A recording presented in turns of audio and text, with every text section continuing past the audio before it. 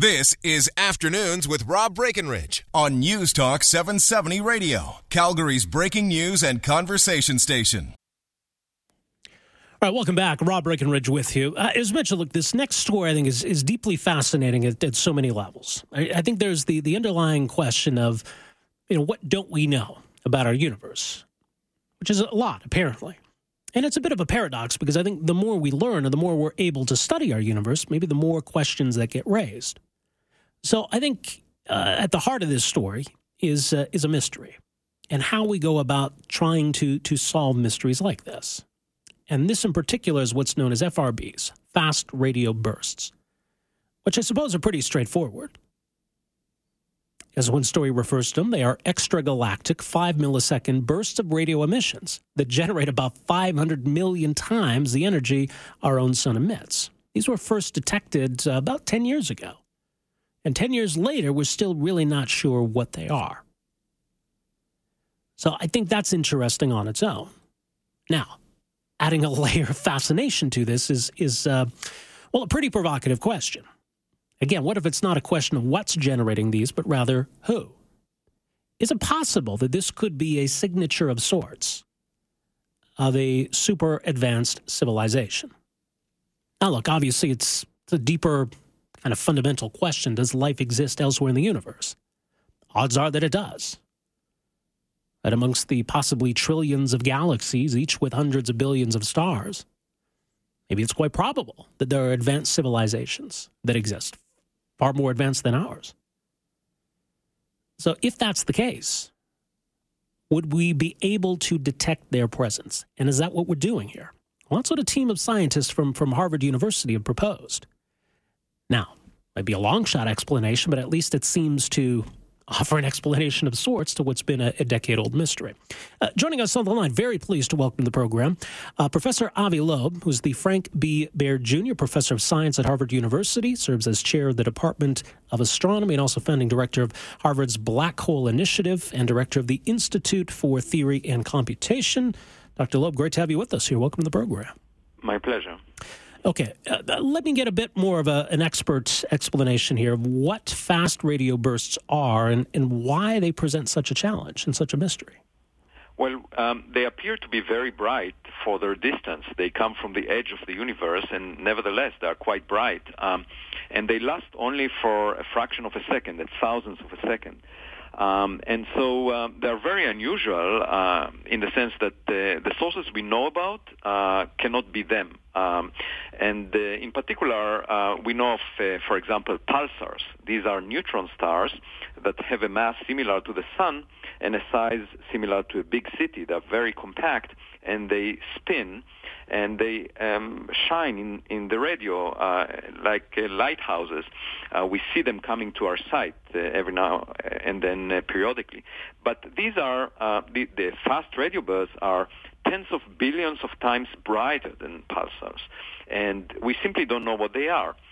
So in terms of thinking about what they might be, I mean, most astronomers would adopt a conservative view and would say perhaps these are neutron stars or pulsars.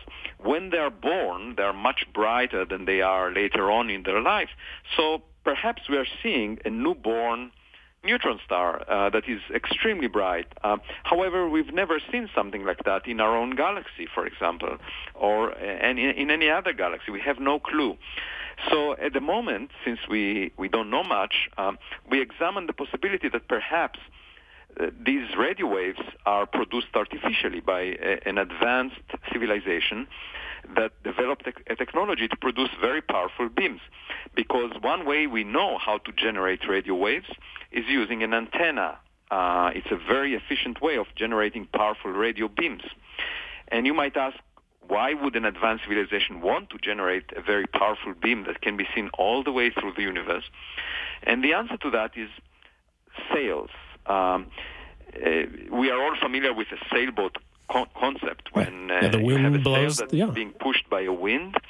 But the same principle can apply to light. You can reflect light off a sail such that you will basically propel a spacecraft this way without the spacecraft needing to carry its own fuel. And if you work out the numbers, you find that if you want to propel a very massive spacecraft that carries extraterrestrials or humans and so forth, then the radio is the best type of light that you can use for that purpose.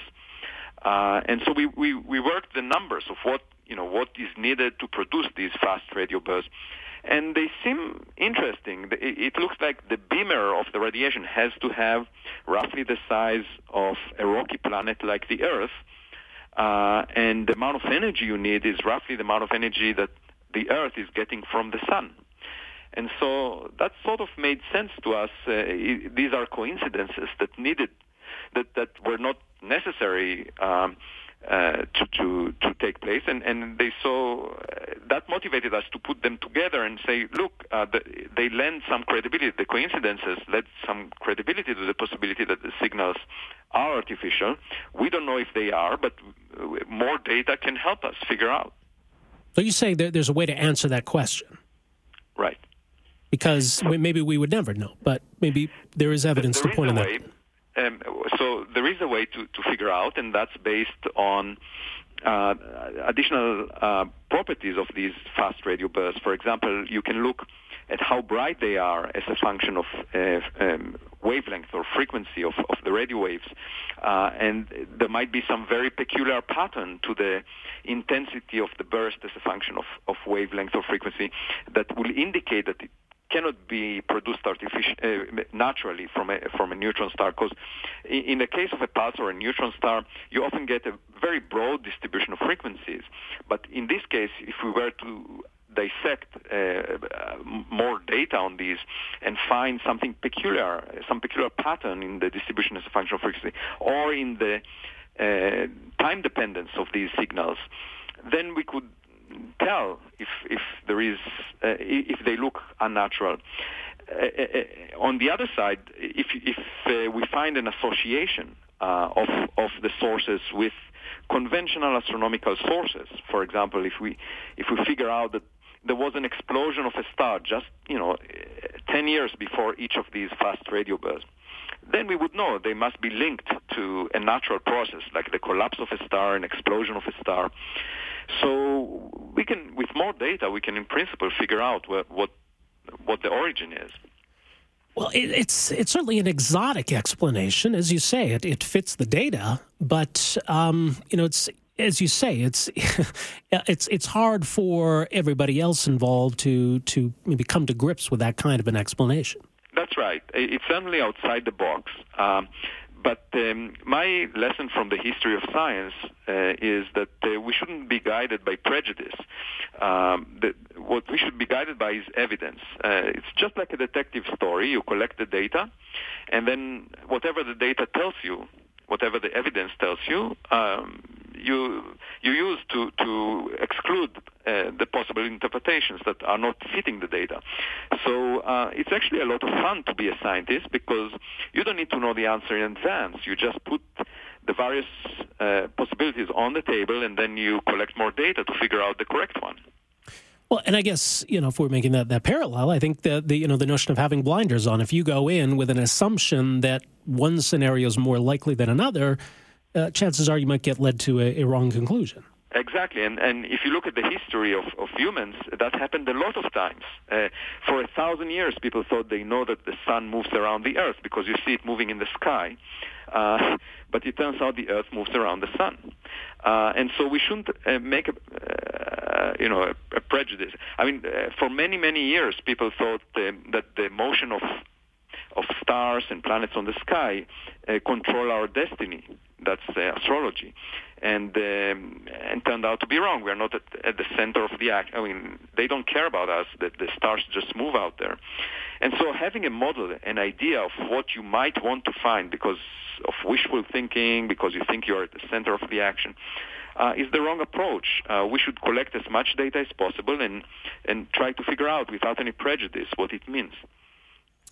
Well, it's interesting. So we now have the capability to detect more of these fast radio bursts. How frequently do we see them?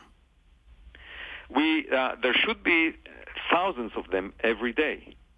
And so far we have detected about 18 of them. but that's just because they are challenging to detect. So we need to use the very biggest telescopes, radio telescopes on Earth, and it takes time to find them because you don't know where to point, and these telescopes often look at a small portion of the sky. But if you ask how many of these events take place on the entire sky per day, it's in the thousands, up to 10,000 per day. So there are plenty of them because they originate from the entire universe.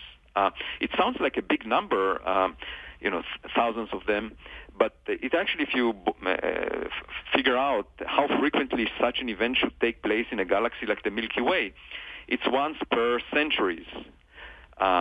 So eventually we might have an event like that in the Milky Way, but we have to wait for that hundreds of years. And, it may have happened, but we didn't look. Well, it's quite fascinating. Professor Loeb, we'll leave it there. Thank you so much for joining us here today. Really appreciate this. My pleasure. All right, take care. That's Professor Avi Loeb, Frank B. Baird, Junior Professor of Science, Harvard University. As mentioned, chaired the Department of Astronomy, founding director of Harvard's Black Hole Initiative. So certainly very accomplished and highly respected in this field. And so I think that in part is what's, I think, got people interested in this. Obviously the conclusion as well, or at least the suggestion. Again, he's not necessarily coming on and saying this is what it is. Here's our new theory. This is what we believe it to be. I think this is taking an outside-the-box approach and saying, oh, wait a second, what if it is something like this? How does that fit with the evidence? How does that fit with the data? And it seems to fit pretty well. So it's something we can explore further. And maybe we can rule it out at some point. Or maybe more evidence will point us further in this direction. Because the problem is, a lot of other explanations have been put on the table, and none of them really seem to make sense. So as described here in Popular Mechanics, quotes Professor Loeb, saying an artificial origin is worth contemplating and checking. The idea here is that these fast radio bursts come from an immense alien power plant that would be used to propel ships using light sails. As he says, a powerful beam of light could propel a reflective surface in the vacuum of space, which is the basis for light sail technology. Current human light sail experiments use light from the sun, but scientists are also working to develop a worldwide system of lasers that could propel small nanoprobes to about 20% the speed of light. Such technology, called photonic propulsion, could send a probe, for example, to Alpha Centauri, the closest star system to us, in roughly 20 years. So it's certainly theoretically possible that an advanced alien species could use photonic propulsion to power much larger spaceships. So Loeb and his colleague Manasvi Lingam found that if an object twice the size of the Earth were harnessing solar power, converting the energy into a laser beam to propel spacecraft, then the radio emissions from it would be detectable even across billions of light years. Such a planet-sized power system would be capable of accelerating a spaceship weighing 1 million tons, about 20 times bigger than the biggest cruise ships. So it's exotic, it's unorthodox, it's outside of the box, but why not approach it that way? Because with something like this, and for 10 years, it's plagued the smartest minds in the field, they're not really sure how to explain these radio bursts. So maybe it's not this at all, but it's certainly a compelling theory. Anyway, 403-974-8255. We're back with more right after this. Afternoons with Rob Breckenridge, starting at 12:30 on News Talk 770 Calgary.